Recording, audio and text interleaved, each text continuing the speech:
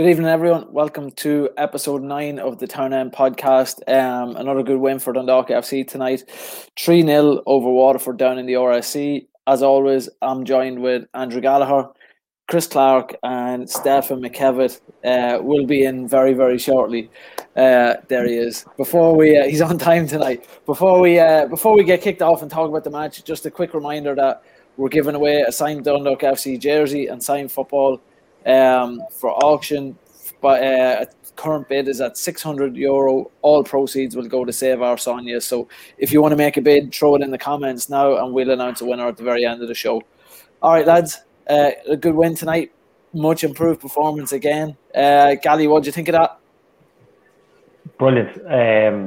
I wouldn't say we were excellent. I would say we were very good. I think we are value for the 3-0. I know we probably started a little bit even Stevens with Waterford, but then we kind of just, it's not that we hit second gear, but we seem to control the game more than we have in other matches. I think we were very relaxed looking.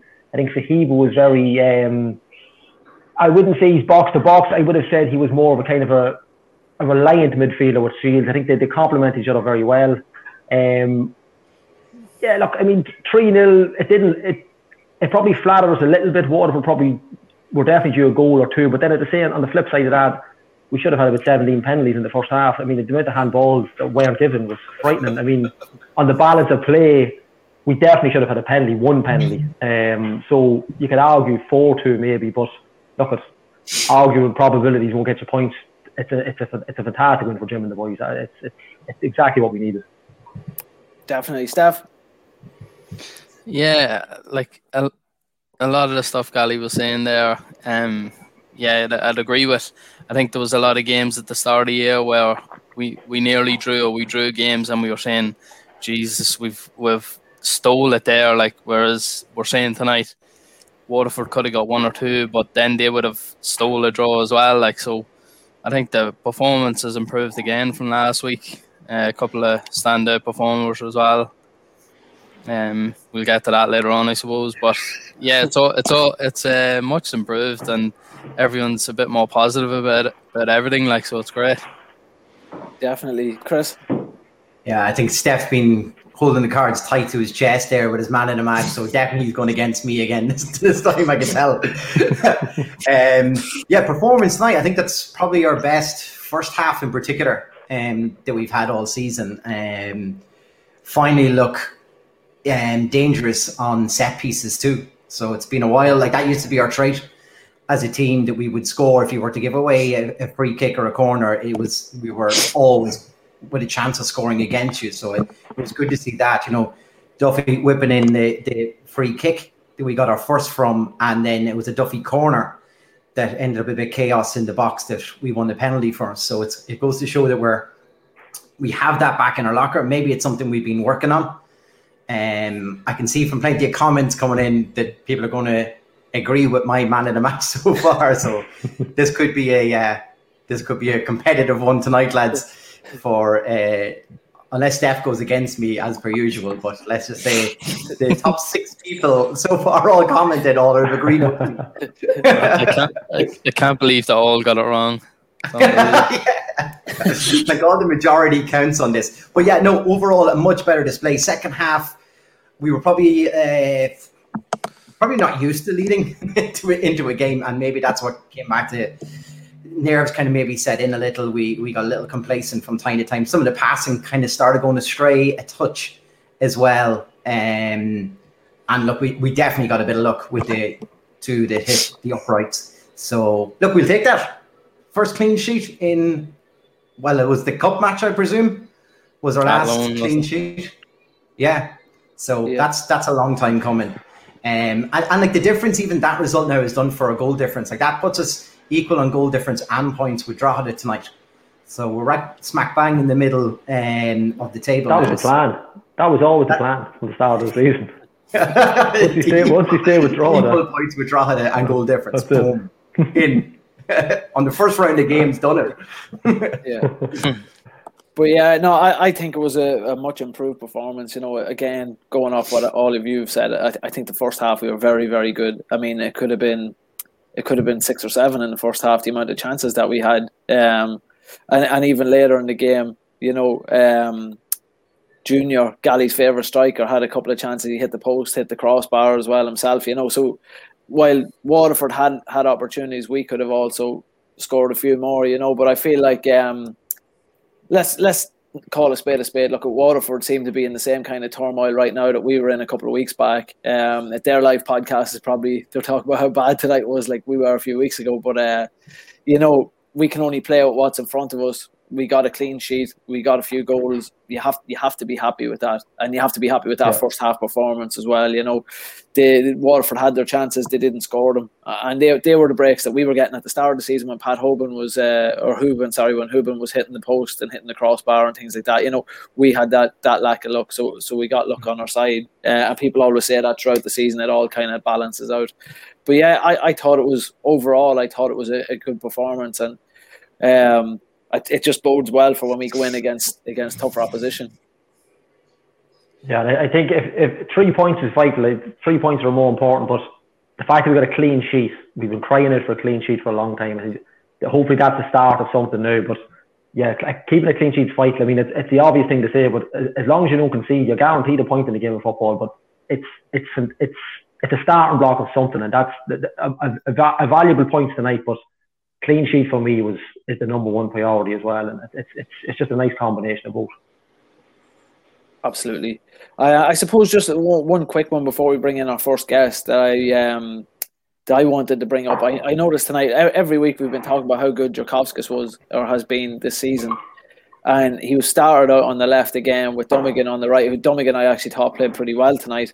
But what's your thoughts on Jurkowskis and Michael Duffy playing on the same side? Because I just felt like there was no room for Jurkowskis to do what he does best, because Duffy plays so wide all the time as well. So I'd just be interested in your thoughts on that one.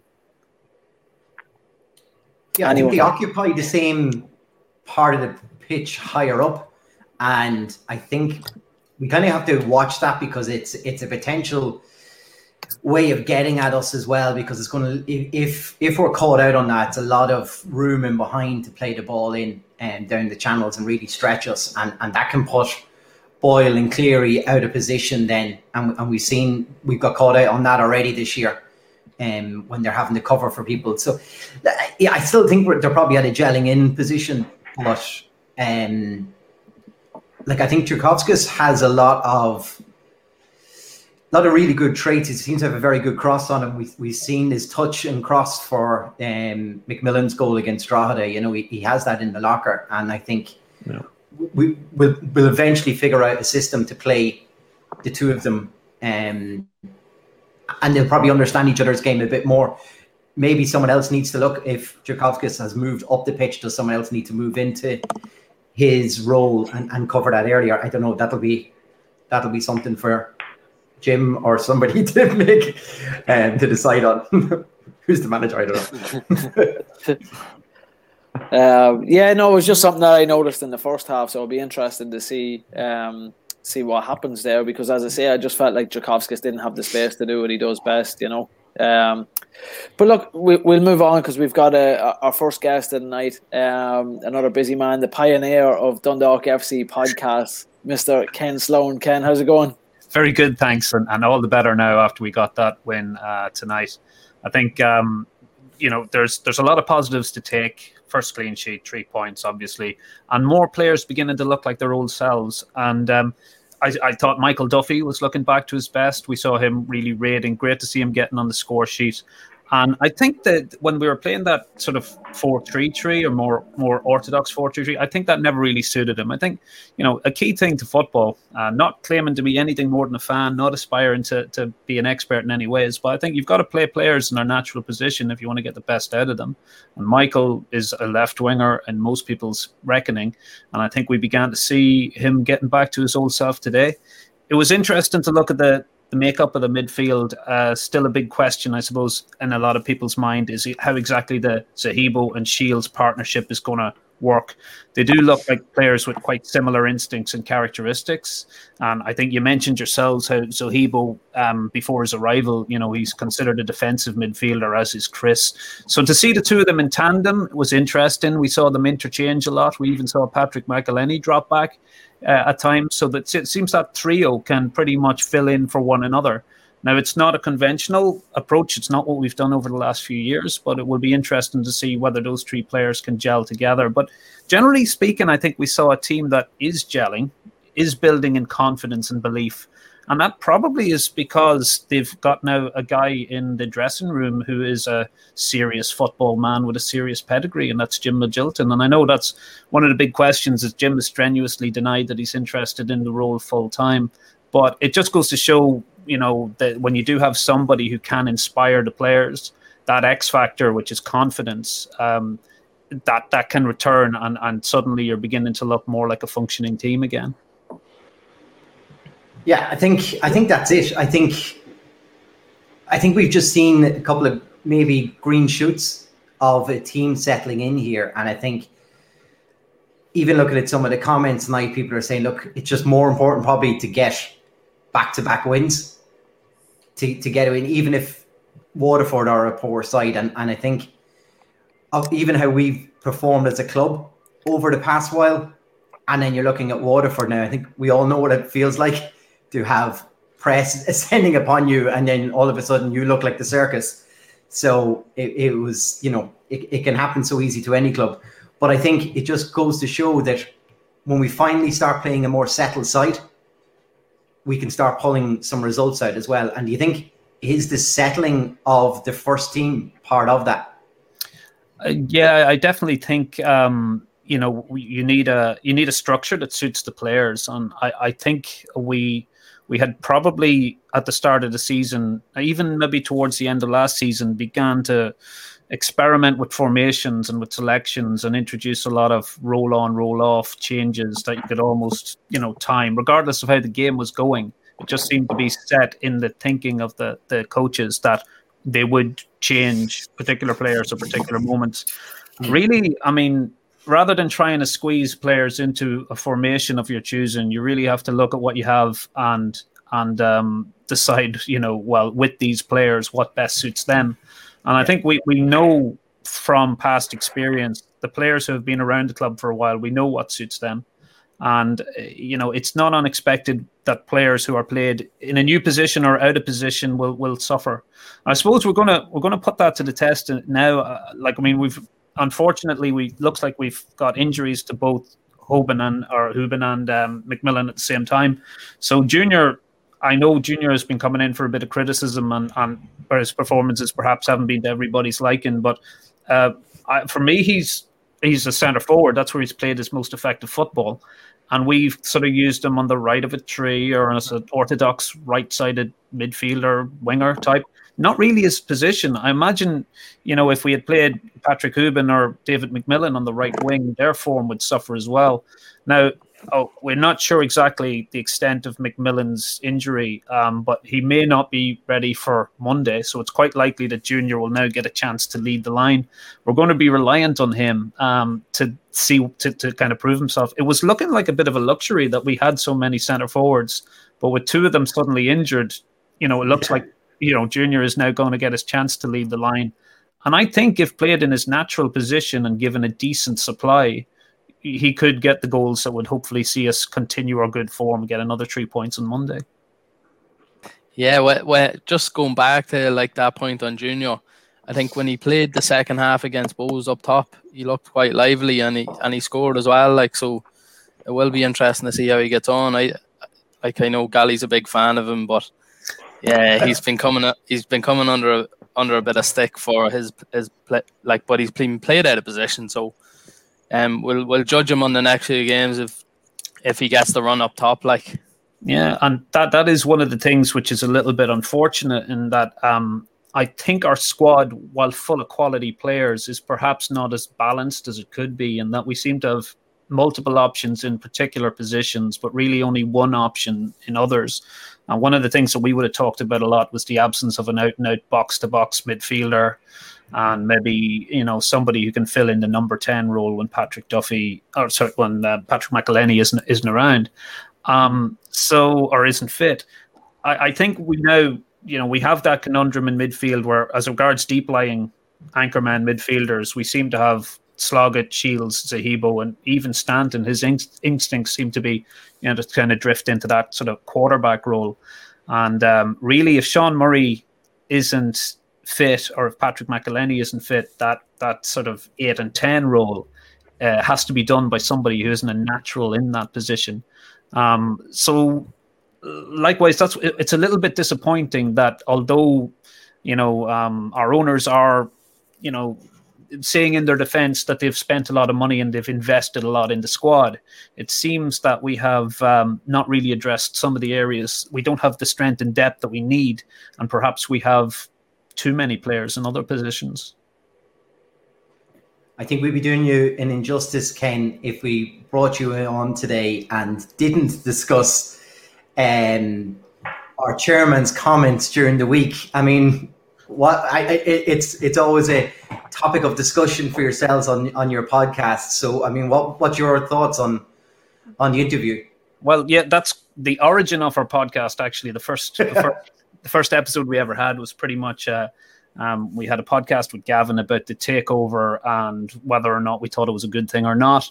And I suppose it's been a mixed bag. I mean, Peak Six have, under their tenure now, they're here 4 years. We've had 2 league titles, 2 FAI Cups, and then we've had the last 12 months, which have been a very different story.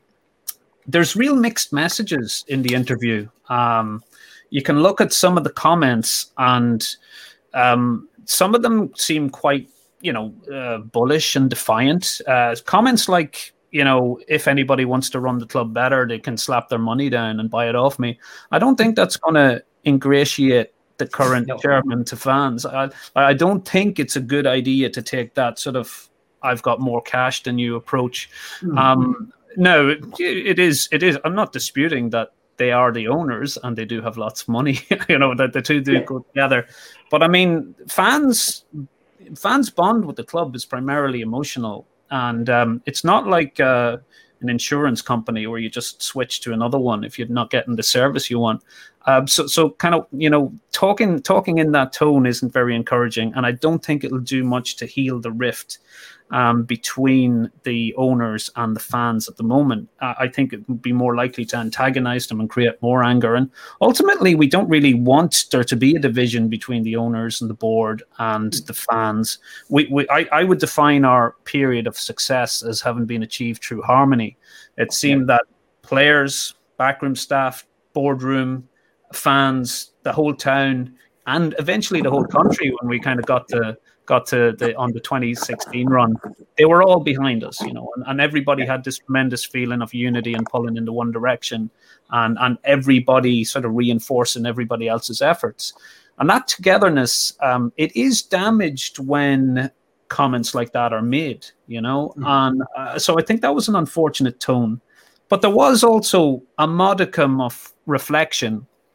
There was an admission that mistakes had been made, although what those mistakes weren't specified. No, we didn't admit that part. Yeah, and also, I would think some big calls have been made, and I think most people would admit that, one of the curious things was for the chairman to say, I don't know what the fans' fears are. I don't know what sort of their problem is. We're doing this, we're doing that. And I wouldn't want to dismiss all the good things that have been done. There has been investment on the playing side of things, but also we've inflicted some terrible own goals on ourselves by not retaining players who had a lot more to offer and could have been retained. And I don't think anybody wanted to see them leave. But in addition to that, it's not all about money. I mean, I think there's a way of treating folks decently that costs nothing. And I think the fact that players, like Dane Massey and John Mountney were sort of let go in the manner they were, without so much as, a thank you for your contribution, probably is not really what most fans wanted to see. And not only do I think they still have a contribution to make to the squad, but we all know that our heroes leave, and eventually we do have to say goodbye to players that we're very fond of. That's inevitable. But I think there's a manner in which you can do that, which can kind of keep a certain spirit there. And when Dane Massey kind of commented that the club wasn't a club that he recognized and was no longer doing things in the way that they had been done before as regards creating that sense of inclusion and harmony among players and fans, I think that was a really sad admission, and it's one that those in power would really want to take notice of, because I think if we are to compete again, we really need to get that sense of harmony back. I don't think, like, it takes, it's such an achievement. It takes so much to win a league title that you really need everything being done right, and you need everybody pulling in the one direction. And even when you do that, sometimes somebody just does it a little bit better than you and you miss out. But I don't think if we're a house divided with this clear division between ownership and the fan base, and decisions being made which the fans really think are taking us in the wrong direction, and an attitude of, well, it's my club, I'll do what I like as a response, that doesn't bode well. So I suppose most of us will, something we've discussed at length is this sort of a culture clash? Is this an American way of doing things? Like, Dean would probably know the American model of franchise owners usually implies a direct role for the owner in the big banner signings or maybe big decisions. It's more common in the NFL or the NHL for an owner to be known, to be making the headlines, to be making big calls. So maybe Bill just sees himself in that mold. But what we would probably prefer, given the decisions that have been made and their impact over the last year or so, is for him to be a traditional League of Ireland chairman, which is somebody aloof from the game, who's a sort of steward and guardian of the values of the club, but who doesn't see a role for themselves in the dressing room. Because I think that is something that we can have. Every fan has an opinion, but it's really dangerous to put somebody without much expertise or experience or qualifications in charge of decisions, because I suppose we'd all like to believe we're secretly Jose Mourinho if we weren't just doing something else in life. But the fact is that fans have the luxury of never really having their decisions tested. But if a non-expert, gains control and insists that they have a role in the dressing room, and they realign the dressing room so that only people who are going to give them that role in it are there, then it's not conducive to being competitive or winning championships. So I think what most fans really want to see is, a restoration of the dressing room running itself and the boardroom looking at the wider issues of the club, but not deciding who we sign. That's got to be the manager's job. I think the next appointment will be very telling, because it seems that, Filippo was a great guy, an affable guy, nice man, but technically didn't have the qualifications to do the job, and that caused us no end of difficulty, heavy fines and him in the stand, and that wasn't good for anybody. So no reflection on him personally, but literally he didn't have the qualifications to do the job.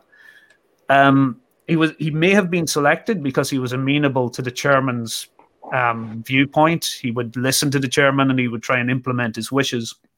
Now, if a manager is merely to become like a middle manager like that, somebody who just takes orders from above and tries to implement them, like any middle manager does in any large organization, I don't think that works in football. Like, Steph would probably be able to talk about that, about what it takes for a dressing room to function. But I do think you need a manager who everybody knows is the boss. He is dictating how things work on the football field, and he isn't looking over his shoulder waiting for a phone call from upstairs to tell him what to do. Yeah, absolutely. Yeah, I think go on, Steph, sorry. No, just on that point about the dressing room and stuff like that, the manager is the person you look to. If things aren't going right, the manager will be like the one that'll step in. You need a strong personality there, someone that you're going to listen to, someone with a bit of authority. When all that was happening previously, I'm sure the players used that as an excuse just to, that's an easy way out. If something's not going right, sure, look, Shane Keegan's the manager, Filippo's the manager, so it was an easy excuse for them. Things weren't going right, so was a cop-out, but hopefully we're past all that now, and I hope we can get the right personality in. Well, I think, you mentioned personality. I think we'll know a lot from the appointment of the next manager. I mean, I think right now the team is probably benefiting from being able to look to a man who is an international, that played at a very high level, that has managed clubs that, in fairness, like, we all love Dundalk, but we probably know that Ipswich and QPR are bigger clubs, So when you can look to an international player with a good career behind them as a player, you know that when they give you an instruction, just instinctively, you're going to take that seriously. And I know everybody has got to begin somewhere, and we do get exceptions to that. Like Stephen Kenny wasn't an international player or anything like it, but he had other qualities which made him an inspirational manager. And of course, he had the qualifications and the experience. I think what most Dundalk fans would like to see is, I think it'd be good for everybody. It'd be good for the chairman as well, because the mood will lift as results get better. And I think there is a route back to Bill, so that if he adopts a more traditional chairman role of, looking after the affairs of the club, but not really getting involved in team affairs, we will know that that's going to be more likely if we get a strong manager. And Jim Magilton has talked about Dundalk players needing a strong manager with a lot of personality who can inspire them. I think that's correct. If we get another manager who doesn't have those attributes but looks like they've been selected because they'll be an unquestioning ear to the boardroom, I think we're likely to see a repetition of all the inconsistency and the poor league form that we've had for the last year or so. That's when the comment that Bill made, that Jim's going to tell him who he wants and then he'll tell him who he can't have. I'd be a bit worried about that, because is that him saying he's going to select him without saying that? Well, you would wonder. I mean, the mixed messages that we got from the interview, whereas at some moments, Bill was saying stuff like, you hire people and you trust them and you allow them to get on with the job. And if we take that comment out of his interview, you could be quite optimistic. You can say perhaps a lesson has been learned here. He's going to let Magilton pick who he thinks is best, and unless he has any serious objections, he'll endorse that decision. Now, Jim Magilton has an excellent football pedigree, so you would have to have some confidence that he'll pick the right type of person. I just wonder, why you would go against a Jim Magilton recommendation when you don't have that expertise or knowledge of the game. We have to remember, directors and chairmen and even fans, but directors particularly, they make a huge error if they think they can second guess a manager or a coach, with years of experience, qualification, and a playing career. I think when you are a director or a chairman, you've only ever got one decision to make on the footballing side. It's that do you back the manager or do you sack the manager? You should never get into the micromanagement of the team. You should never be having a conversation where you're suggesting you should play one player over another. I think if you're down to that level or you're doing that, you're no longer trusting your manager and you're undermining his authority. And when you undermine a manager's authority, once again, as Steph probably knows, his confidence will ebb away and the team's performance will suffer as a result. Yeah, absolutely. You have to agree with that. Then Ken, just to come to the tough question then, and we'll let you go because I know you have to do a recording tonight. Of the list of names that's out there at the moment, who would be your pick, I suppose, for this job? Well, usually that's a question I'd be quite happy to answer because, you'd have your personal favorite. It's always a moment of it's always a key moment, whenever you've got options as a manager. In this case, I think you've silenced yourself there, Ken. He doesn't want to tell us who he picked. He's hiding who his managerial appointment. I like that. Very clever. That was Mike going into autopilot there for probably. Well, it's just saying. The Death Star come in and removed your opinion from it.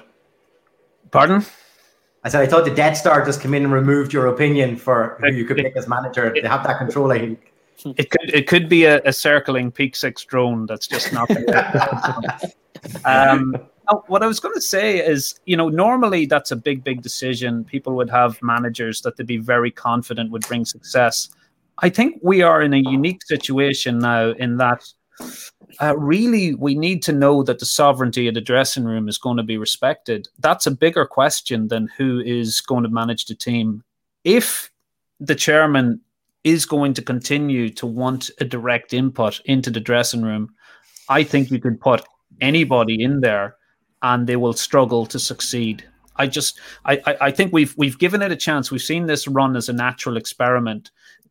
We've seen a novice manager who didn't have a great deal of experience, but had a affable personality, try and work with this chairman and follow his guidance on who to keep and who not to keep and who to recruit and so on. Any manager of any ability, if he is being micromanaged, I don't think we will be competitive as a team. So for me, that's the much bigger question. Have lessons been learned by the chairman?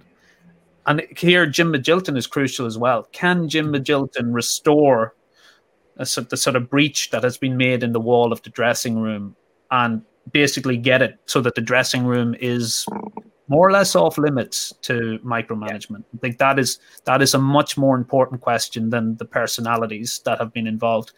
Of those that have been mentioned, I mean, I know we have some players with League of Ireland experience. We have some players with Irish League experience, and we have some players of some potential managers who've managed over in England.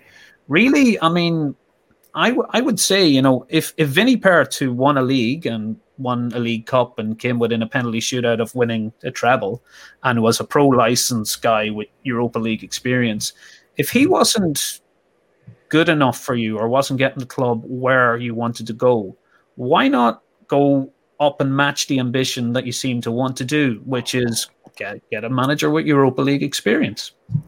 If that is the step that Peak Six want to take, then that's what they should be looking for. I don't see guys who don't really have much more on their CV than the manager we dismissed last year as necessarily much of an improvement. So all I'd say is, from the names that have been mentioned, and apparently there are many more applicants than have emerged in the press.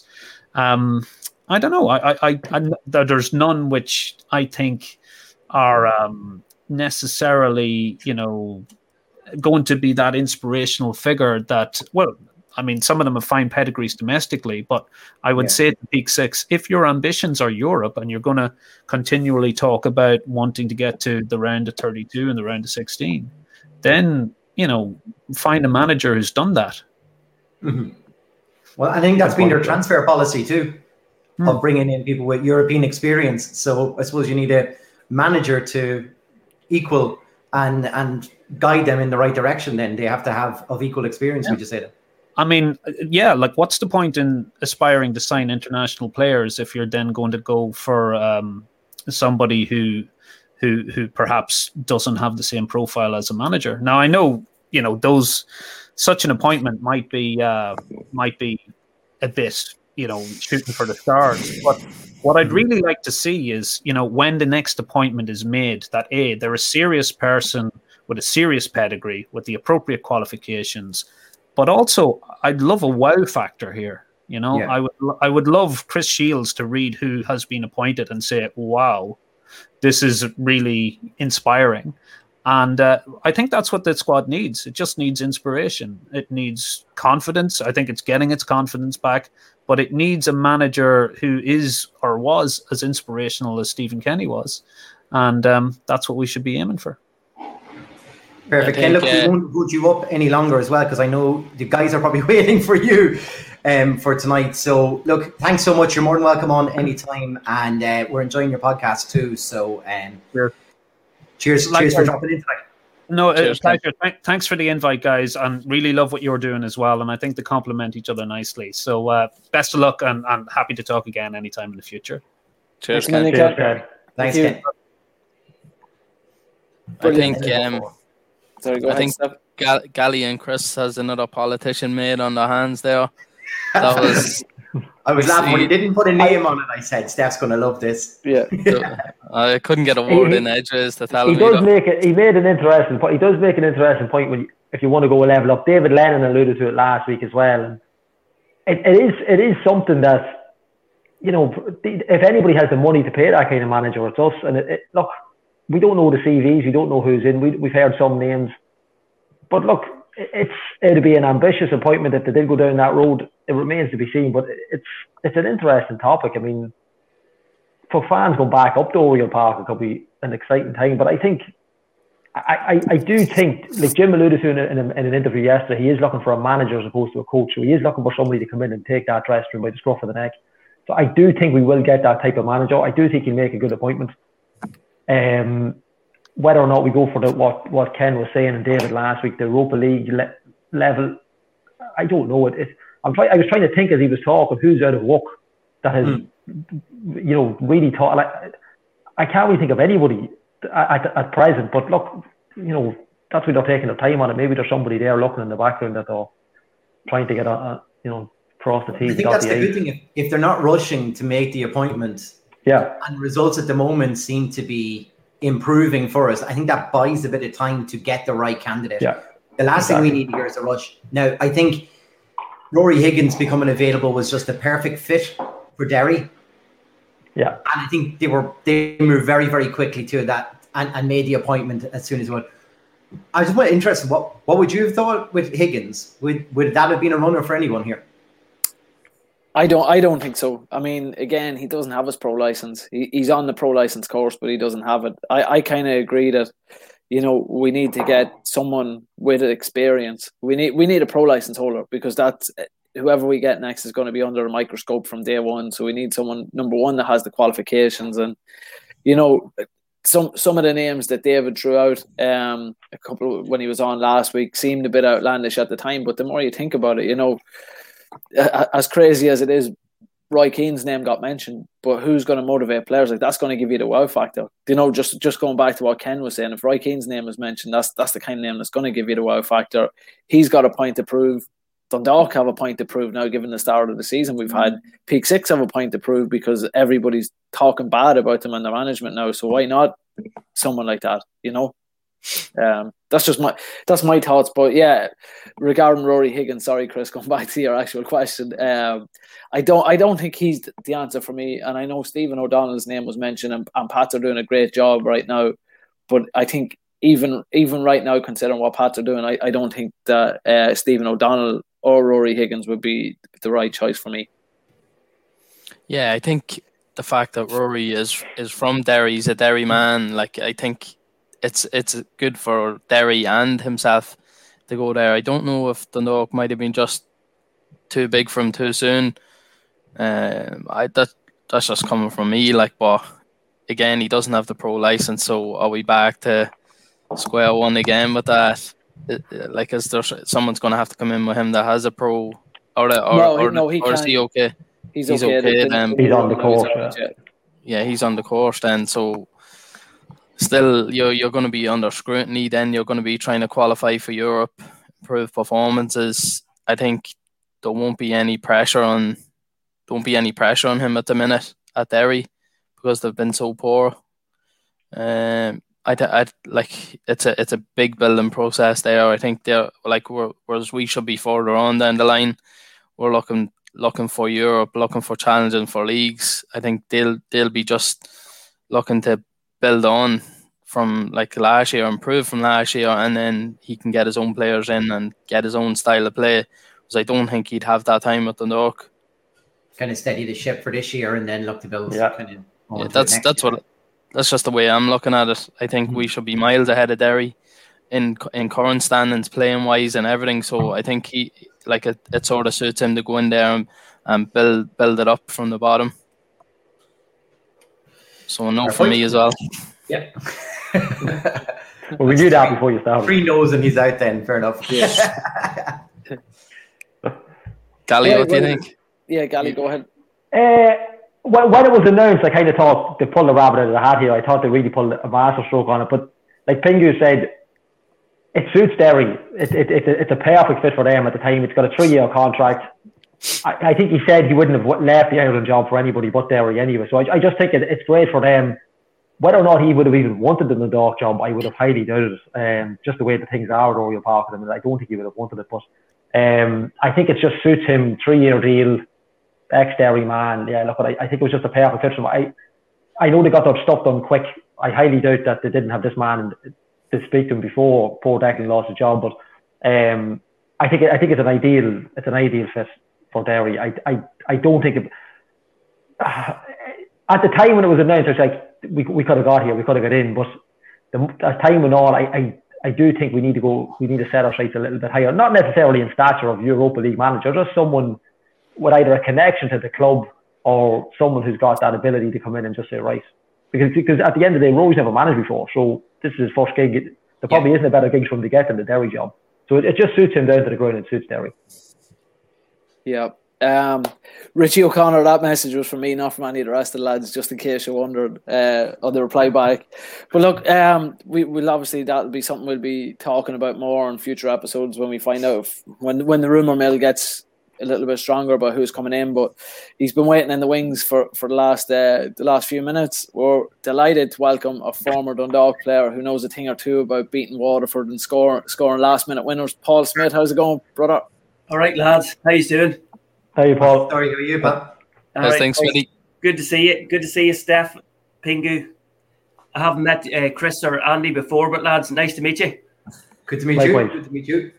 Come here. Before I start, I want to just say that the concept of what you do is fantastic. I think it's really catchy and it's engaging. It's probably making more people watch the game so they can have a look at how, what the reaction is as well. So, well done, boys. Brilliant. Thanks very much. That's brilliant. Thanks, Smitty. First question: can you come on and say that every week? Well, we just cut that in. The first few weeks were a wee bit tough in terms, the results were poor. Maybe the content was more on the negative side. So the last couple of weeks have been more positive. That's a plus. Definitely. Yeah. I think we tried to just be honest, I suppose. Like, I know everyone was sort of having a go with all the podcasts being negative, but look, you're not going to sugarcoat things, and you just want to tell them as they are. So at least the performances have improved, and so have the results. So we're talking a bit more positively. Steph, your 5 minutes of fame has been like about 20 minutes. Like you're on the radio, social media, you're popping up. Here, listen, I'll send you my autograph later on, Smitty. I think I have it, Steph. Hey, Smitty, he says that. Do you remember the night we went out on a Thursday in silence and Steph asked us if we could get him in because everyone thought I was Philly Hughes? Here, you have to get Philly Hughes on. I can't believe you haven't had him on yet. So. Don't want to confuse the viewers. I wouldn't know which window was Pingu and which was Philly then, so I'd be all confused here. Smitty, look, did you watch the game tonight? First and foremost, if you want to give us your thoughts on that. Yeah, I did watch it. I've been watching all Dundalk's matches, lads, lately. I suppose I got really into the League of Ireland the last while. Well, I've always been into it, but really been watching it closely in the last while. I think the English football is sort of not browned off of it, but maybe a wee bit less interested in English stuff and what's going on over there, and probably got a wee bit more into the League of Ireland stuff, and particularly Dundalk. Find what's going on up there interesting.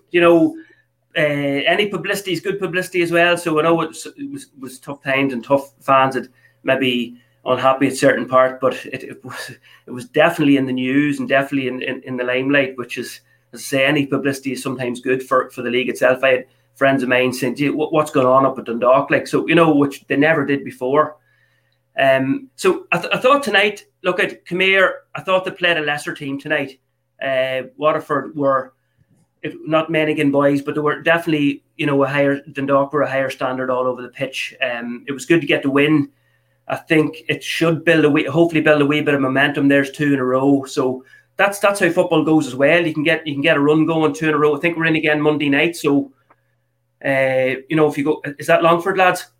Yeah. So you go 3, you go to 12. You start getting something going. I really do enjoy watching Dundalk a wee bit more on a good grass pitch. I know you've brought it up before about the pitch at Oriel, and they've brought in so many good players. I know the jury's out on how they'll settle and how they'll pan out, but so many good players with good pedigree. And I think the pitch up there, the AstroTurf pitch, is difficult for good players, to adjust to. And I think tonight there was a good pitch in Waterford, and they looked more comfortable in control of the ball, controlled the game well, got the goals at good times.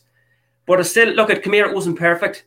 It wasn't perfect, but it is getting a wee bit better. I suppose that it's still hanging there around the management thing. Like, you know, Jim Magilton and the boys would probably, like, I don't think it would be a big issue if they'd stayed for another while, especially just to get things right and make sure, you know, the next guy coming in is the right man. Like, and I heard you chatting before, but who is the answer? Who knows? Like, it looked maybe 2 weeks back that it might be someone from up the north, or maybe some of the names were mentioned, some of the guys up there. But I think it's someone that needs to be experienced and, you know, nothing mad, nothing crazy like before. Like, so just to settle it down a wee bit. You know, Roy Keane. No, Pingu, that was a bit of a mad shout. Are you ruling yourself out, Smitty? Yeah. I have no pro license, Pingu, so no, it shouldn't be even considered. But look at Come Here. What about Tommy Mohan? He's not going to give up a good job with the Irish under-19s. Very true, very true. But look at it's nothing mad. For me, there's probably been too many changes. Like, you know, it's easy saying now, and it could have clicked and it could have worked from the beginning. But there was a lot of changes. There was a lot of players brought in. You know, in my opinion, probably there was a big risk around changing too many players and expecting them just to hit the ground running. It's probably no great surprise that it would take a while. Like, so. But Come Here, there's an array of international players there, like, and it's exciting to watch, like, in terms of how it's playing out. Like, I enjoy. I know it's maybe for you guys who are more hardcore, like it's maybe painful at times or whatever. But funny, I've enjoyed I'm not going to call it a circus, but I've enjoyed the ongoing the pantomime. Yeah. So, but look at. Sorry, go ahead, Smitty. No, look, I was just saying it was good. It's good to get 3 points, and, you know, maybe if you beat Longford again, we get going again. That's 3 in a row, and if football is like that, it's momentum. But Come Here, lads, you're very lucky because you've had it good for a long time. Like, you know, there was a golden era. Like, and you boys are football fans. Follow a team in your own town. Like, I'm from Monaghan, and, like, you could only just love what you have up there, like, to be on your doorstep, and how many good nights, good days, good memories. And football's funny; it goes in circles. It doesn't always be rosy. Like, and, you know, it was tough times for Dundalk previous to that, and then it came good. And sometimes it just doesn't always go your way. Like, so, John Gill always said, Steph, a pat in the back is 6 inches away from a kick in the arse.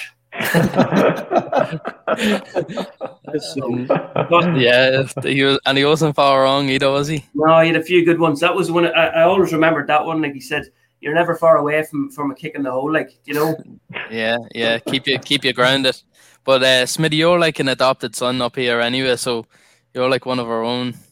Well, I don't know why, because I probably didn't play. I played 50 games for Dundalk, right? 50 games, most of them for the last 10 minutes as a sub.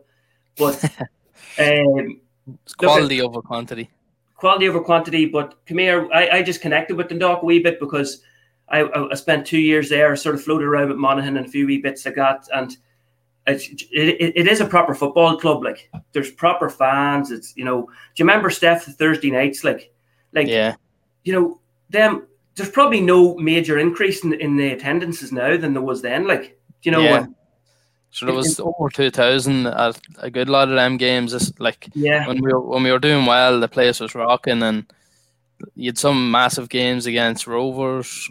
Yeah, well, the first game I played for Dundalk was, I think it was either was a milestone game of, was it 1,000 or 2,000 game in Oriel Park, and we played Finn Harp's first game of the season, and we won 3-2. John Flanagan scored a header, near the end of the game for the winner. Shawnee Williams scored a screamer to put us 2-1 up or something. But there was 3,000 people there plus, Yeah. And that was only what they're putting the record as well. yeah, there was the rest was in the pocket. But there were big nights, and when we went away from home, there was loads of people there. There was hundreds of people came along, and they were real. And come here, that they sort of connect with different players. And I probably was lucky enough to to get in the right side of some of them and not there. So good. Do you know the only regret, Steph? Like you were there probably in Kildare that night. Yeah. And it was amazing, like what happened. Like it was surreal, and I'd be telling people sometimes that story because but like the game is over, we're walking across the pitch, and it just erupted. Like there was hundreds of people coming running, but you know, looking back, like them going into the Premier Division for me, and maybe Steph, you could have felt like this as well. Like you're wondering where you'd be left with the promotion. Yeah. If Giller had stayed in charge, I think he might have said, look, he did say me, he didn't confirm, but he said something like, I'll bring you, you'll be in the squad, like, you know. And it would have been, obviously, new players would have come in, but you probably might have hung on to the end of the squad, or you might have been there, but it was just overhauled, basically. So it was bittersweet because it probably meant I had to leave Dundalk that time. So you had a medal and won the league, and that's a big achievement, but it sort of meant that, you know, you had to part ways, like, as did many of us, because you know, I think only one or two lads were kept on that following season. If I'm not mistaken, I think Tiernan was probably the only player, was he? I think Tiernan. Yeah, just trying to think there. Yeah, I think there was three anyway. I think Tiernan, Benno, and Grimesy was there, but he went on loan straight away. And Simon Kelly was there. Simon Kelly, yeah, I was going to say Simon. So like at the time, Tiernan was the next big thing. Like, and he was lightning quick, like, you know, and. He was kept on. I think they turned professional as well. So Tiernan was lighting it up that season. Tiernan's pace was just electric, wasn't it? Yeah, it was frightening. Like defenders couldn't cope with him. But I think Dundalk signed him up to a 2-year deal, himself and Grimesy. So they were kept on. Like sure, the famous story of Grimesy walking into the dressing room for pre-season and Sean Connor turned around and asked him who he was. Like. Oh, mad. Sean Connor, he did ring me. Like he said, look, sorry, I'm not keeping you on, and he referred me to Monaghan. You know, so but look, come here. But it was good times. Was Smitty? I know, obviously. You know, the comments just come in just about the Kildare game. So I mean, can you go through the roller coaster of emotions at full time? When we thought we hadn't got over the line and waiting for the result, and the fans were milling around the pitch at that stage, and no one knew anything. I suppose tell us how it felt. If we can just bring you back a little bit before that, because we had a great team, Steph, there with a serious squad, like, and we were probably odds on to win that, you know, to win the division that year, and it was all going well up till about 5 games to go, and then the sort of shit hit the fan a wee bit for one reason or another, and but John Gill, in fairness to John, he brought in a sports psychologist. Steph, do you remember? Yeah, McNulty. Enda McNulty from Armagh, and he came into a room, and there was a rumour that John had got sacked, and then he wasn't sacked. So they come into the room, and John left the room. McNulty took over, and he just ripped the room apart in terms of like, what's the issue? What's going on? And like, everything was put on the table. Boys are really honest. It was a flip chart with different problems, different solutions, and then there was a 5 key targets written on the flip chart, like 5 key goals over the next 5 weeks or something like that. And like we basically went on and turned it, like all the bad air just when it was gone, and we won in Waterford, but then we lost against Limerick. That was a bit of a blip, but then we needed to win, and we needed Shelbourne to draw. So there was Robbie Farrell scored 4 goals that night. We won very, very easy. Like we won at a canter, so it was a funny feeling. We knew we'd won, so with that job done, and then the news was coming through. Shelbourne was 1-0 up, and we were getting the news. You know, I come on that night, but we knew all along. But when we walked off the pitch, we thought that we'd fallen short, like, you know, and we walked off. And I remember Giller was probably under a lot of pressure at the time, and I think the fans or the security had sort of guarded him across the pitch, Steph, isn't that right? And yeah, that's right. He thought they were running after him, and he sped up with the security men across the pitch, and it was literally like the way years go by, you add on a wee bit, like, you know, it looked as if there was 1,000 people there. You know, there was hundreds of people there, and they all came running across the pitch, and like, honest to God, you just knew that night what it meant to fans in Dundalk. Like it was like they were crying and hugging you, and like it was a bit surreal, like, you know. But it was a proud night. There was some good lads in that team, some good fellas, like, you know. And I suppose that was the bringing Dundalk back to the Premier Division. It was a pivotal enough moment, really, wasn't it? Like, so, because it was hard to get out of the First Division, and if you look at Shelbourne, they struggled to get out of it that year, and then maybe for a couple of years after. So it's probably a bit of a turning point that we were able to get out. Like, I suppose Shells haven't really got back to themselves at all, really. Like, they've been sort of up and down, and they must been a bit mad. But like, I suppose the team squad together, Smitty, like, that's what sort of basically won it in the end, I suppose, wasn't it? Well, as I say, like, it was flying. Like, we were top of the league. Like, and you know, Shelbourne was close by, and Waterford was there as well. It was 1, 2, 3 that order or whatever. But we just took a dip. You know, it was a couple of bad weeks, and I think everybody panicked as well. And in fairness, like, Giller, like, was a manager. He done that, and like, we picked it up again. And like, come here, we're probably lucky in the end. Like, but that's how you win leagues. It's not straightforward. Yeah. No. I think, Smitty, going back a couple of games before that, I think it was 3 games to go. One thing that Dundalk fans probably know you the best for in your time is the 89th minute against Waterford, which is why you're on tonight. Did you realise at the time how important that was? Because, I mean, if you didn't score that goal, then we wouldn't be sitting here talking about the playoff game. You know, chances are that Shells would have went up. Yeah, I think we did realise that was a big win. Like, you know, I think we did probably feel like going down to Waterford, that put us top of the league. You know, put us back in the driving seat with 2 more to go. Like, I think we actually thought that probably was, you know, maybe enough to, you know, to win the league, because we had to play Limerick at home, and then we had to go away to Kildare. So I'd say we probably did feel that night that was a big one, you know. But look, as I said before earlier on, as years go by, things get more important. Like, you know, you add on a bit of a story, but like, you know, it's a lot of people do mention that goal. Like, it was on Twitter tonight with Dundalk, sort of recapping. It was Michael Rafter, and there was Jordan Flores, and I got tagged. So, you know, so it was great. Like that, it was great. It's a good memory for me, because, you know, to just be involved in, you know, such a big night. Like, you know. Yeah. And then, what was your favourite moment? The promotion aside, what's your favourite moment in a Dundalk jersey?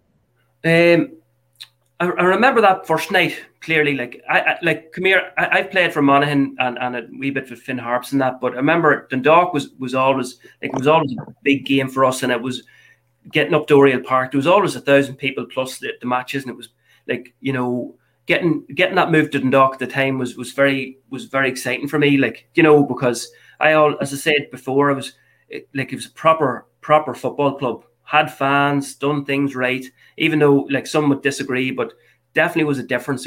It's a proper football club. Like, so remember the first night, like, as I said, there was 3,000 people against Ben Harps, a cracking game, like, and Flano's header going in, and the place just like erupting, you know.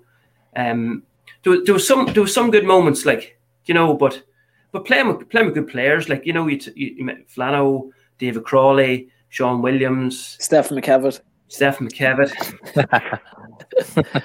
You know, am I right in saying, Smitty, too, was your first goal against Monaghan for Dundalk? No, I think I scored against Shelbourne.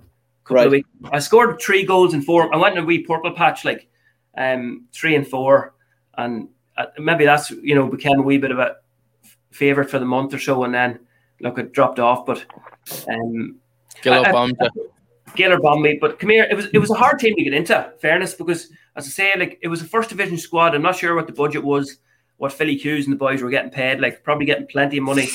But you know, it was a sort of a team, like, you were doing well to get into it, and if you didn't perform, you probably, you know, you'd be back on the bench and not there. But in terms of how good they were in comparison to now, like, you know, there's not many boys better than Crawley, Flanagan, Aidan Lynch, Benno in goal, Robbie Duns. They were, you know, Trevor Vaughan.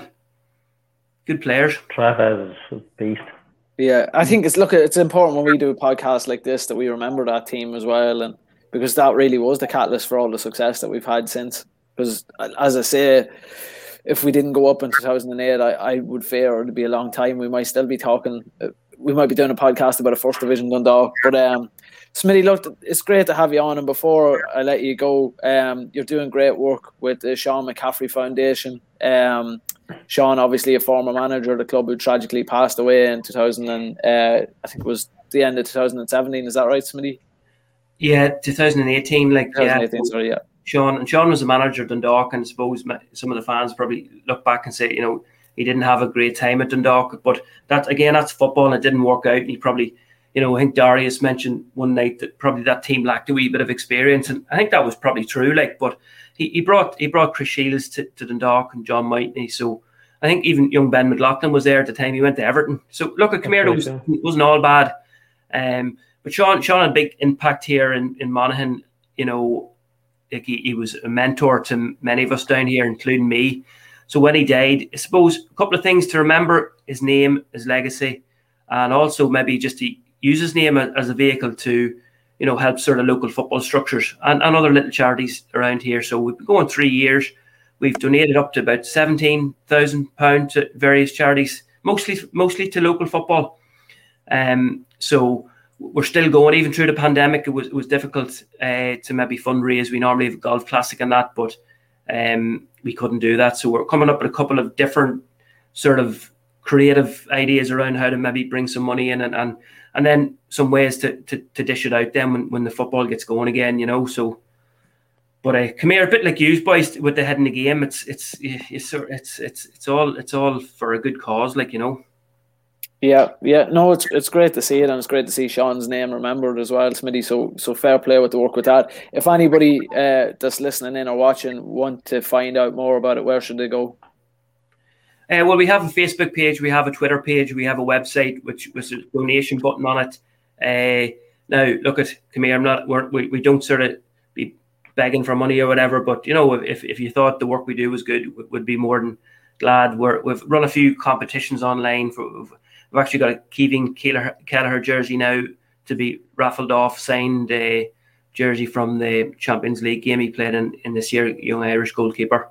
So different things like that. And but look, it's just to keep it's to improve the game, boys. I'd be quite passionate about. I'd love to see, especially the League of Ireland keep growing and I was involved in the underage League of Ireland, and I think sometimes our young people don't realise that there's a professional league at home, and they're always sort of looking across the water. But as I said at the beginning, what yous are doing, maybe we're reaching out to more people and letting them know what the League of Ireland is, and that's a good product. And hopefully, there's the FAI come in for some criticism at times, but Mark Scanlon's coming in now as league director, and I'd be looking forward to Mark making a good impression and bringing the league forward, Yeah, no, that's brilliant, Smitty. Well, look, we don't want to take you up any longer. You probably have a child to feed now at the minute, Smitty. So, look, we'll get you on again, hopefully later on in the season if you want to come back. No problem, lads. It'd be great. Keep up the good work. The concept is fantastic. Well done. Brilliant stuff. Brilliant. Cheers, Smitty. One more thing, Smitty, just before you go. David Crawley said Annan Barry. There was some fun stuff, discussions you had to be on your toes. You know the one, give me the ball there, and there wouldn't be a ball, or nutmegs, good fun. Class, top man, Smitty. Cheers. Cheers, Smitty. See you. Bye. Cheers. That's brilliant, lads. Look, I think at some point, if we get a free week, we should probably do a 2008 episode where we try to get as many of the players from that team on as we can, and it'll be a bumper episode. Steph's not allowed on that one. He has to sit on the bench. He has to sit backstage on the bench just to make it like when he used to be on the team. So listen, if anybody injured, I'll make up the bench. But as I say, I think it's important that our supporters and maybe our younger supporters don't forget the that time was a catalyst to the success that we've had now and getting promoted. I think there's someone done. Maybe it's David Lennon. I'm not too sure. Should have asked him when he was on last week, but I think he's done a video of that night. He has, yeah. He documented the night, yeah. Yeah, so look, if any of the younger fans out there wants to look that up on YouTube, it's brilliant. So there you go. We get David back on, and then we get a few players back on. Look, you've already got this sorted for us, Steph. I like it. Yeah. Look, get the Nokia 3210 out and get the contacts in it. Well, look, we'll go back towards the game before we talk about our big topic of the night, and we'll go with the man of the match.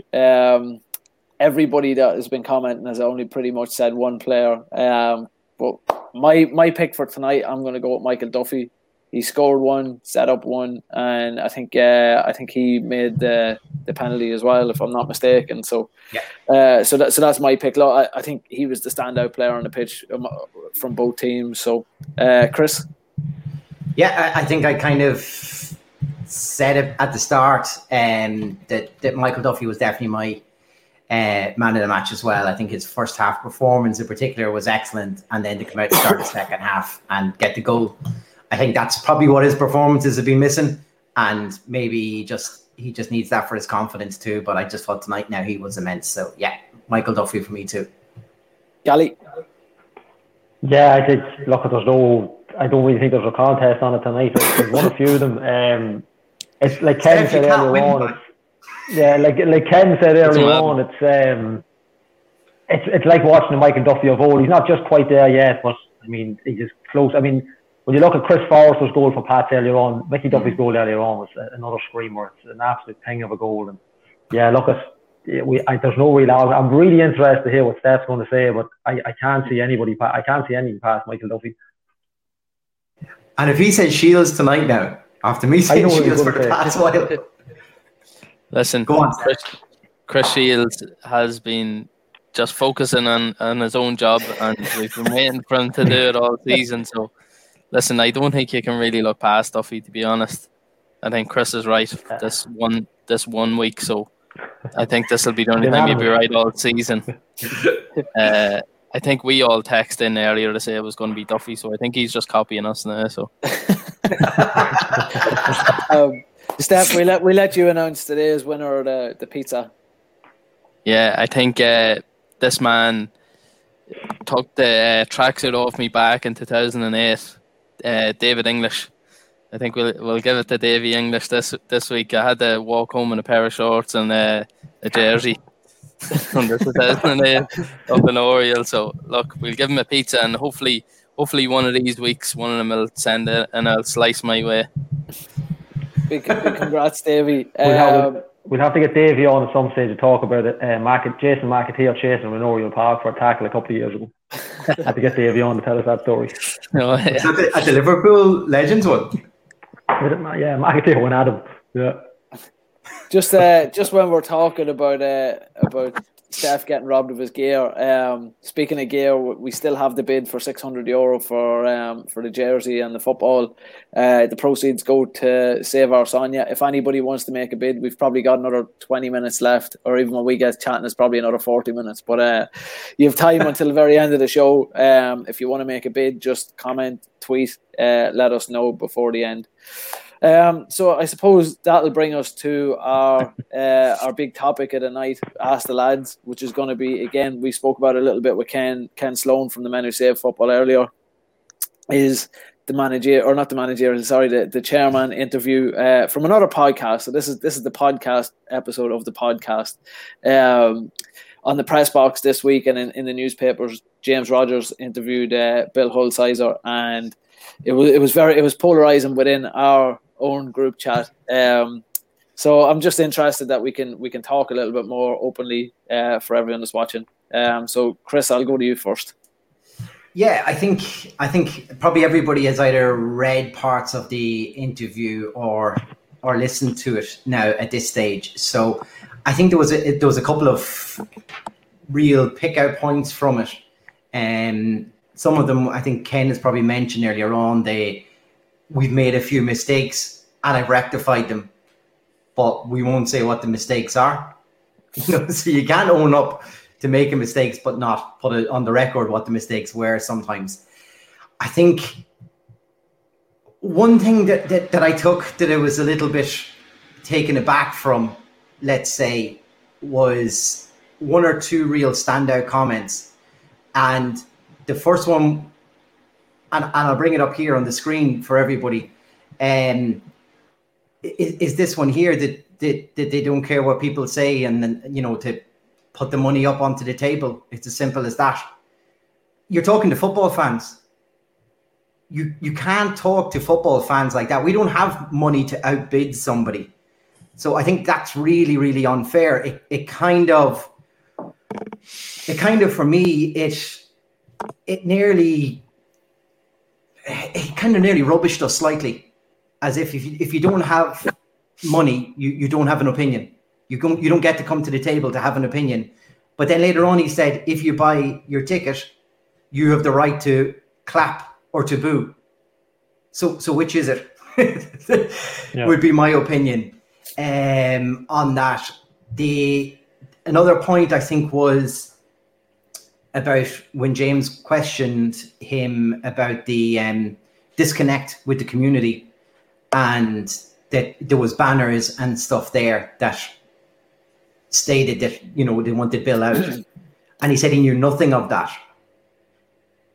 How does the board and the committee not know about that? That would surprise me, because if something else was happening at the site of Oriel Park, they would know about it. If it was, potential damage to property or anything like that, they would know about it fairly quickly. So I think they would have to know about that. Now, I think you just have to own up sometimes and say, sometimes what I do, people may not agree with, and they have the right to voice their opinion. But to just come out and say, I don't know anything about it, I thought was a very strange comment. Very, very strange comment. And then I think the other one that really got me was the anything is for sale. Anything could be for sale. I think we talked, is Peak Six in this for the long run? Where do we go on this? Throwing out a comment like that makes me worried that maybe they're not. Where are they going with a lot of this? So that was kind of some of the big call outs.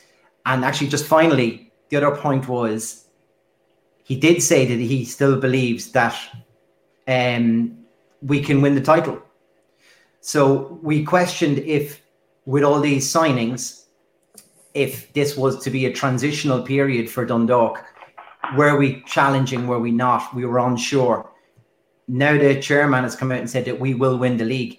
So if we don't, or we're not thereabouts at the end of the league, can we now hold him accountable and saying, well, you had a budget, you thought that we could win the league and we haven't, and if we're not anywhere near it, like, he needs to have a serious discussion about his role in Dundalk not being there, if that is the case. So I think he's nailed his colours. I'll give him that. He's nailed his colours to the mast of what he thinks this club should achieve. And I think, yeah, he's right. That's what we should achieve. But if we don't, he's part of the board that signs the checks for this whole project. So where are we on that? As well, I would say at the end of the season. Mm-hmm. Gally, Gally, we'll go to you next. I should go on. Yeah. It was one of those interviews that I said it before. You're in the middle. You're caught in the middle. So on one side, it's great to hear from him. It's great to finally get an interview, and James Rogers is probably the only guy that's going to get an interview out of him. And then on the other side, you're thinking, what's he talking about? What is he saying? He's kind of so intermittent with his comments. Like, the thing about the banners really frightened me. The thing that I'd like to know, I know he says he's not social media savvy, but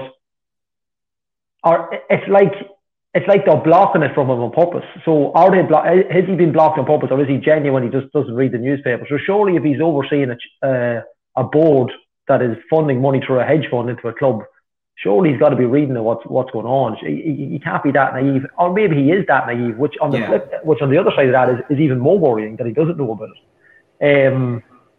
But just some of the stuff he was saying, I get his points. I get, like, he made some interesting points about players. You're bringing in players who haven't had the best of starts. So he kind of referenced Jamie Vardy.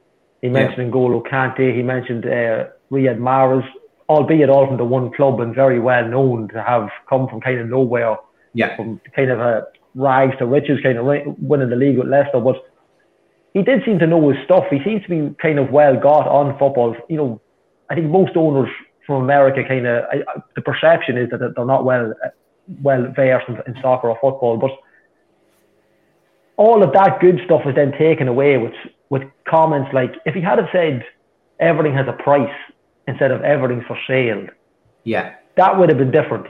Of course everything has a price, but it just doesn't fill you with much confidence that, basically if somebody came in and said, look, here's a certain amount of money, do you want to manage the club, or would you take the money? And they go with the money. It seems that they would go with the money, and that's not what you want to hear. That doesn't instill confidence in anybody, whether it be us, whether it be the people who work there, Jim Magilton.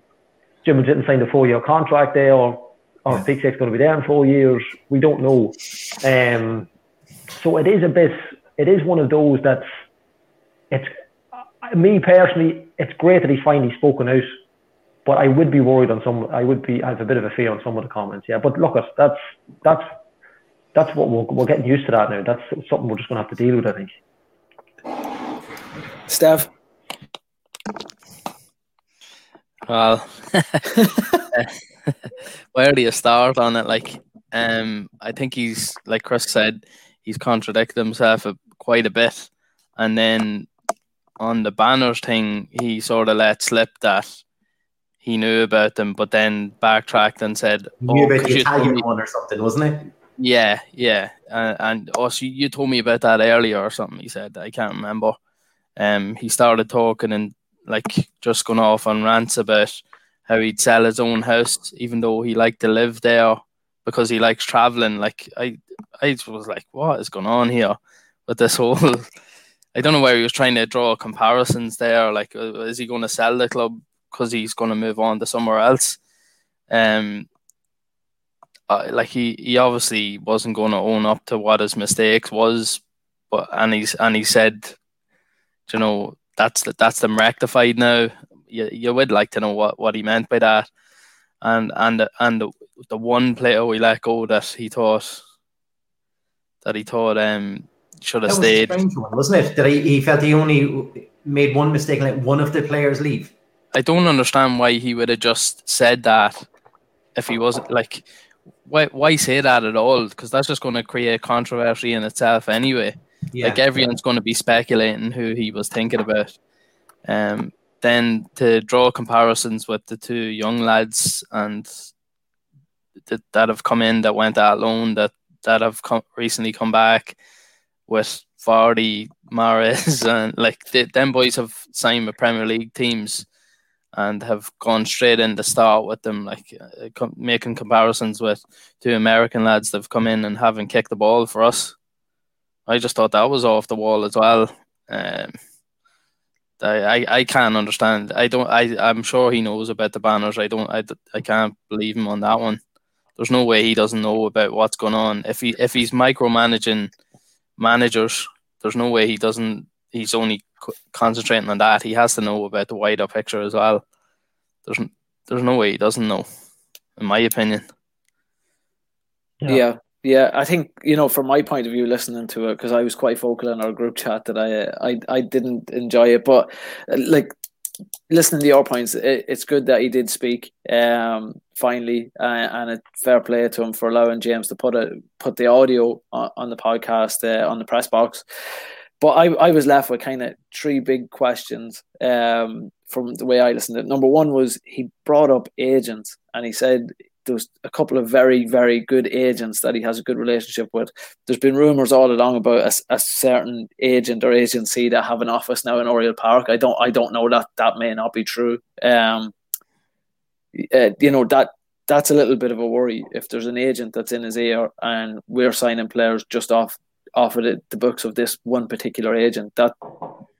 That's feeding into an agenda. You know what I mean? And if it's just one one singular or two very, very good agents. I worry a little bit about that.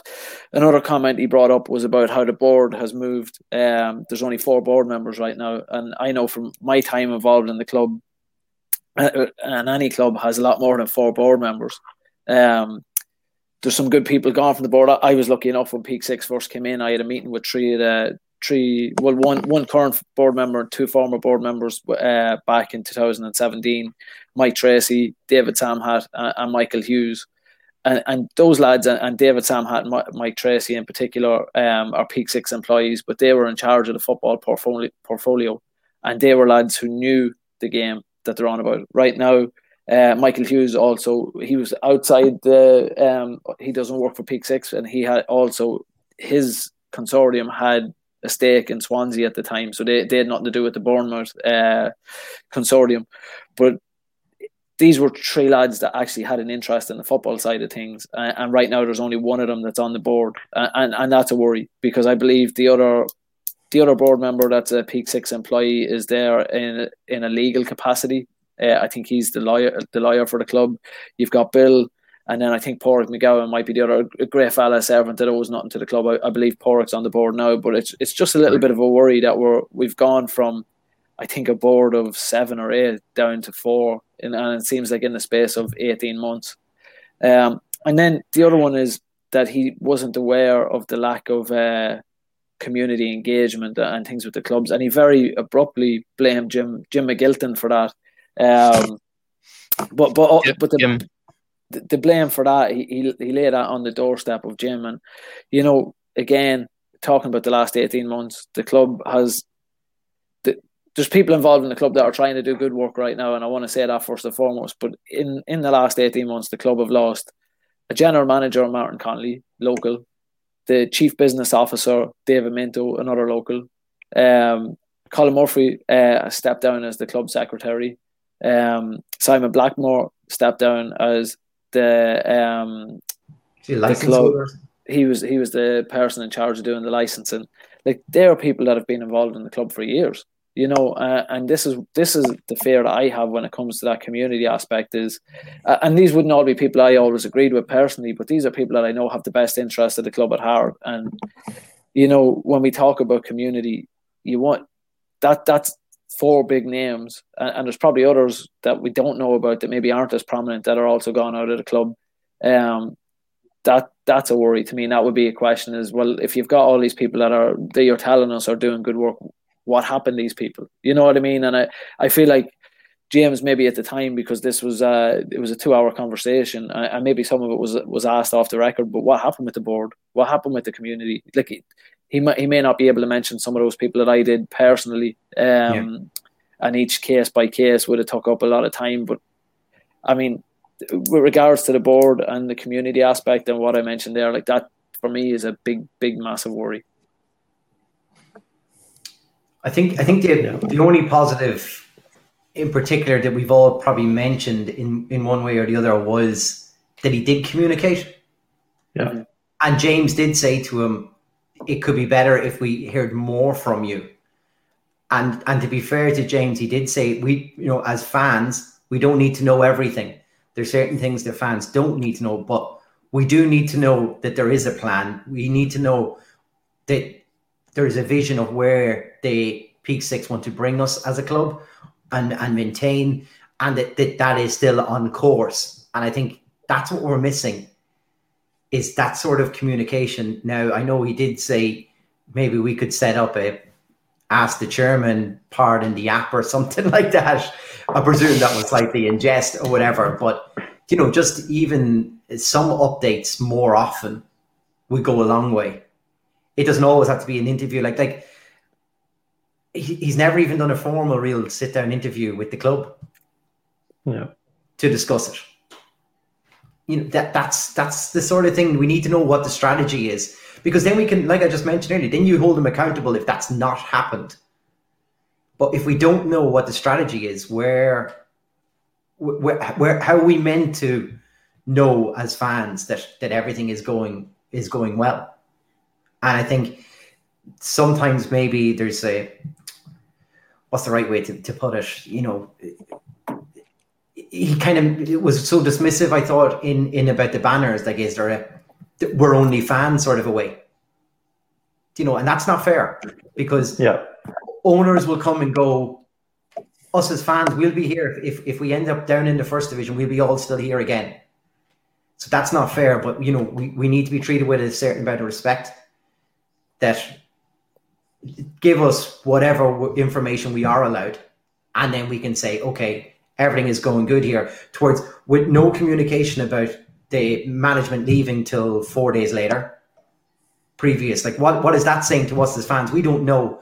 Only the Bill sat down and done this interview with James Rogers. Do we know?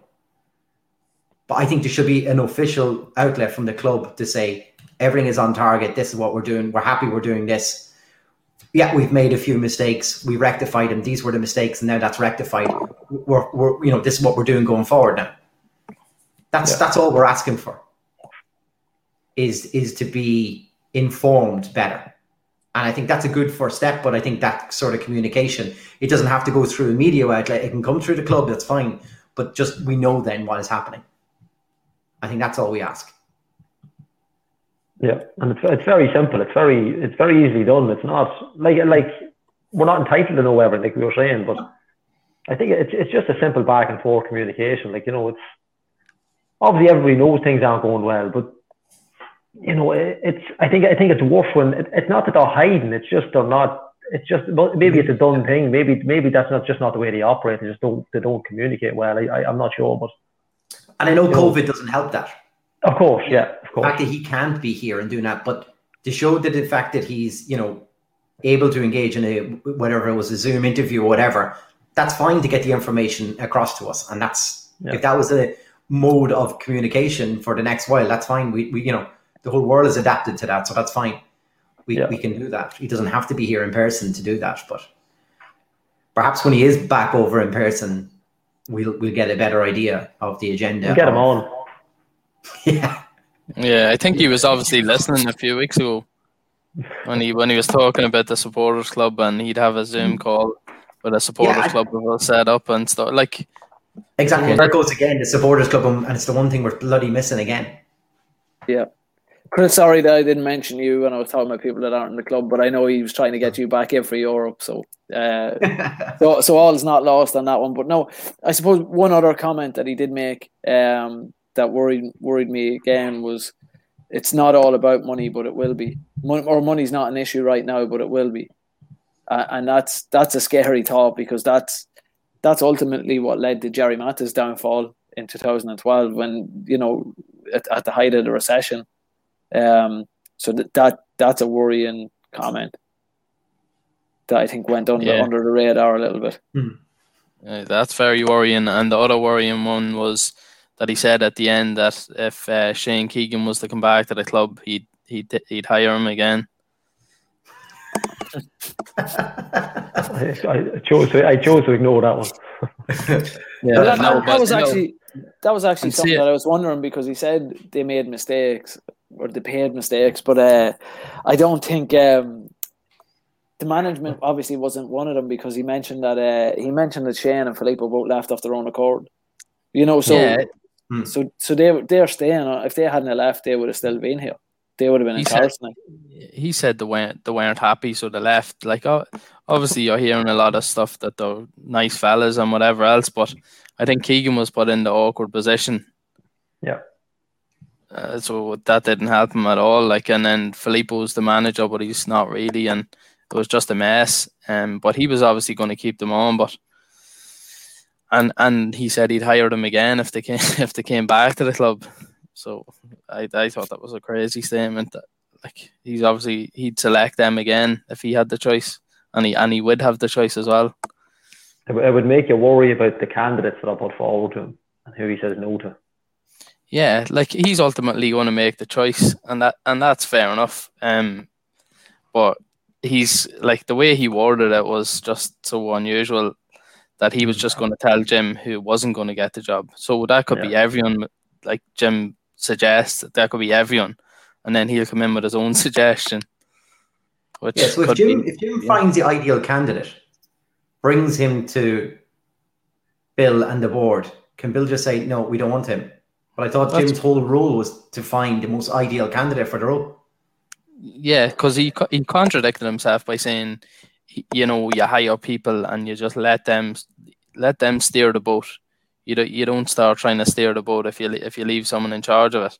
But that just comes across like he's gonna do that by telling Jim he's not gonna have the final say in it. He might not get his candidate that he wants. Yeah.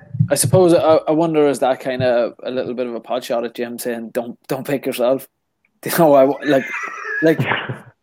don't know. Like, did Jim say maybe he'd hold on to it till the end of the season or something like that? But he's obviously got a different job remit. But you can't be manager and be a director of football. So it could be, that could be kind of like a warning to him. Like, don't back yourself here if you get a couple of wins. Could be. Yeah. It could be most likely. Jim, would you want the job? If you're Jim, would you want it? I don't see it. Yeah, well,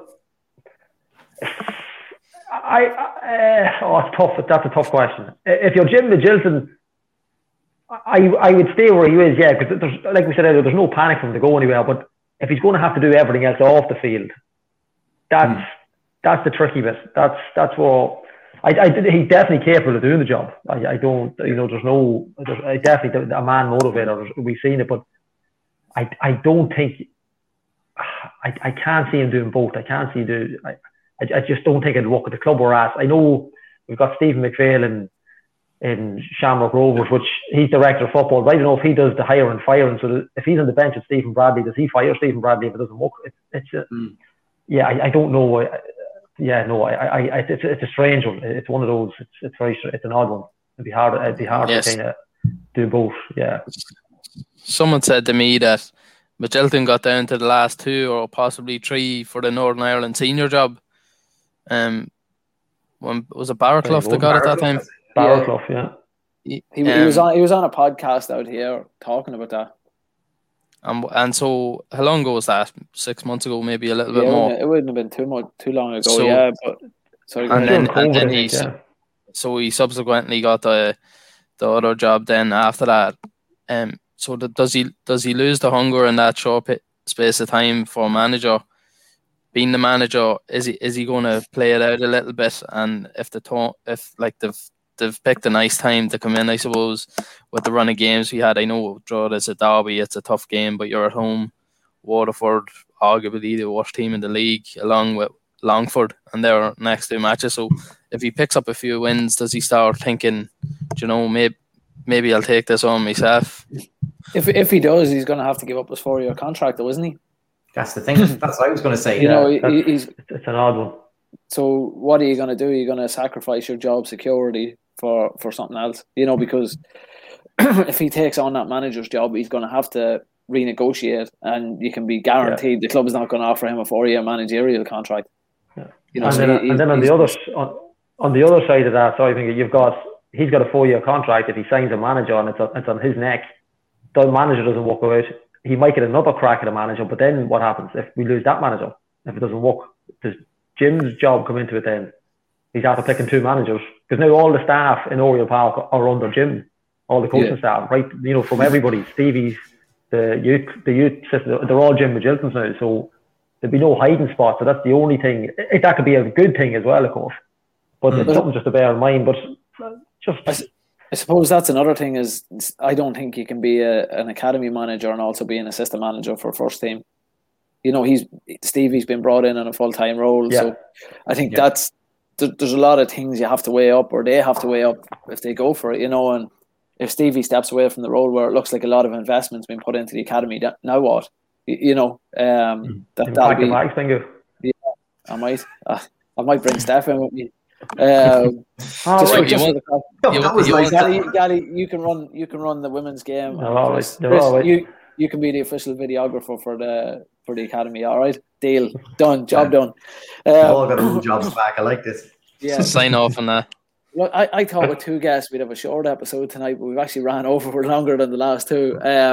Let's move on, because I'd say we'll have, again, as always, we'll have more to discuss on the manager stuff in the coming weeks. Looking at the table, Chris, do you want to just pop that up there? Yeah, it should come in. There we have it. We said every week we're going to keep popping up one position at a time, and that's something I've got right, Steph, so far. We've gone up again after this game. Hopefully a win against Longford, and we'll go up another one then next week or on Monday. But as you can see, we're sitting comfortably in mid-table, ready to pounce on the others. You've got Pats and the Tramps up joint top, Sligo in third place, Finn Harps on 11 points in fourth. I saw who do you call him? Ollie got sent off tonight. Ourselves and Drogheda are playing out for fifth and sixth at the minute. Derry sitting on seventh. Bowes, Waterford and Longford then propping up the rest. So it's just it looks a wee bit better than it did a couple of weeks back, lads, when we were down third from bottom, or second from bottom, sorry. So let's look ahead to the Monday night, because there's a full round of fixtures. We play Longford. You'd be hoping we build on this game, the last two games, and go out and get another win, especially with the run of form that Longford are on. Gally, what's your prediction? Seeing as you got it right. I got a bang on the money tonight. I'd mad I didn't go to the bookies, but gamble safely. But I think there's another 3 or 4-0 in it. I think if we don't concede, look, I keep saying it every week. Conceding is a big thing. We don't be dropping goals. But I think we'll win by 2. I don't know the scoreline. We call it 2-0. I think we definitely win by 2 no matter what happens. I think we have way too much for long. Way too much. Chris? I think it'll be slightly tighter than that. I think Longford have a couple of goals in them. I'd be looking for a clean sheet for the past few weeks. I got it tonight. So that's that done. I'm going 2-1 to Dundalk. Steph? I'll go 3-1. I think we showed a lot more promise. Check with Steph. Is that 3-1 to Dundalk? Because 3-1 to the town. Yeah, 3-1 Dundalk. Still not clear. I think when on form, Michael Duffy is one of the best attackers, if not the best attacker in the league. He was showing very strong glimpses of that tonight, and if he's on form, I think we'll be very dangerous going forward. You just have a slight worry at the back still. Even tonight we could have conceded 2 easily. So I don't know. We still need to bring in a keeper, in my opinion. So I'd be worried about the back a little bit. It's a lot better, a bit more stability, I suppose. You can still see some of the moments where you're sort of holding your breath a wee bit. So I'll go for 3-1. I think we'll concede 1. All right, I'm gonna fall out with Dara Doyle, Stephen Maher, and Kieran Burke. Now I'm getting banned on Between the Stripes. I'm gonna say we're gonna win 4-2. Just looking at Longford, they just can't get a hold of it yet, and I think there's goals in us. I think we saw it tonight. Hopefully McMillan's all right, but I expect Junior or Stogan are probably going to start striker, I'd say, on Monday, just because it's so close to tonight. But I think there's goals in us. So I think we're going to bang in a few, or I'm hoping we're going to bang in a few. And I also think we're going to concede a few too. I think it's going to be 4-2, but it's not going to be a whitewash of a game either. I think it's going to be close for stages, is what I'll say. I think if Junior gets the nod up front, and like he was seen tonight, his pace is sensational. Like he was in twice. I think if he can get the run up front and get the run of the 2 centre halves, he could run riot. Like he hit 2 at Athlone, the friendly Athlone during the week, didn't he? Did he play up top in that game? Yeah. I think he hit 2, he had a brace, yeah. So I think if he gets a run at it, we could be looking at him scoring 2 maybe, at least 1, but I think he could, if he gets a run at it, I think it could be a big handful then on Monday night. Who is this man? Where's Gally going? Well, when he played on the right, he's not a footballer. He's a proper striker. I think he's that kind of player. To play him on the right, but Stogan's actually a better right winger than him. He doesn't come into it when he's on the right hand or the left hand side. He just doesn't play. But for me tonight, we've seen his best half. Whatever he played tonight, exactly what he was brought in for, in my opinion. What he should have been brought in for, just pure pace. He made bits of the 2 boys when they got the run on him, and that's exactly what he saw. The problem is, if he's out in the right, he's running fast, but the fullbacks are chasing him and they're catching him, and he just hasn't got the brain to go around him. So I think 1-on-1, he might need 5 chances, but And the Andy Cole, he'll definitely get one, I think. And Monday night could be his night. Obviously, we hope Dave McMillan's a fit Dave McMillan is obviously better, but if not, Junior up front for me, yeah.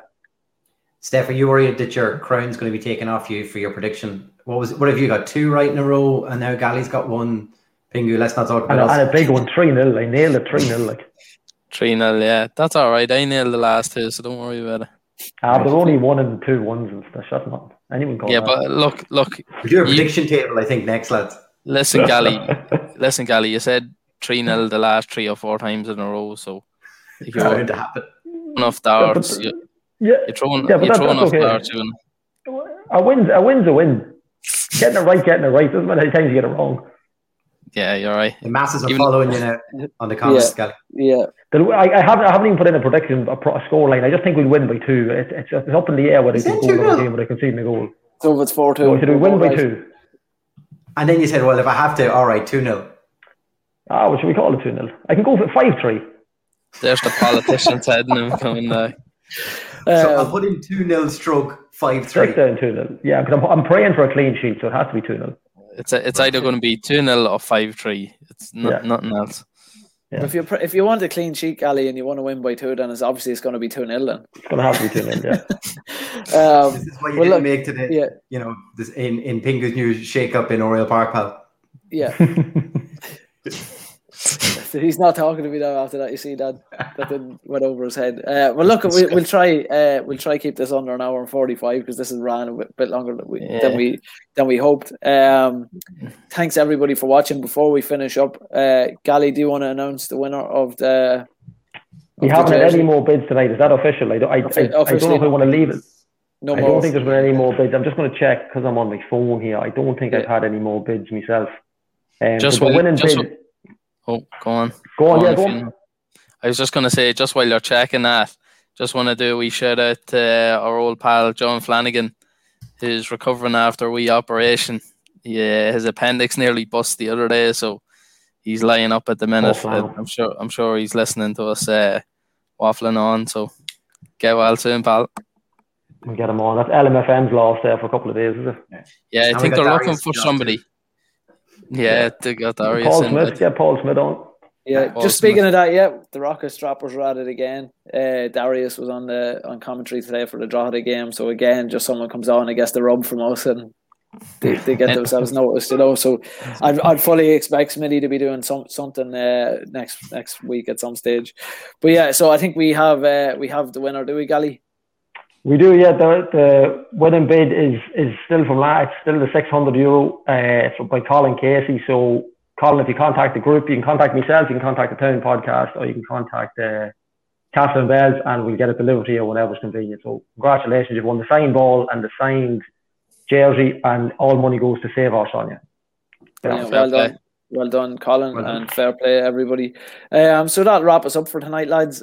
Just a big thanks to Ken Sloan from the Men Who Say Football podcast for coming on, and Paul Smith, ex-Dundalk FC player, First Division winner, like our very own Mr. Steph. Join us again on Monday night at an earlier kickoff time of 5:45 p.m. So we'll be on a little bit earlier too. We might see if we can leave it later because Steph was giving out about all these early kickoffs. So we'll see. We'll see what happens on that one. But thanks very much for joining us, folks. Hope fingers crossed for a win on Monday, and we'll see you right after the full time whistle. Thanks. Come on, the Town End. No fats, no bar.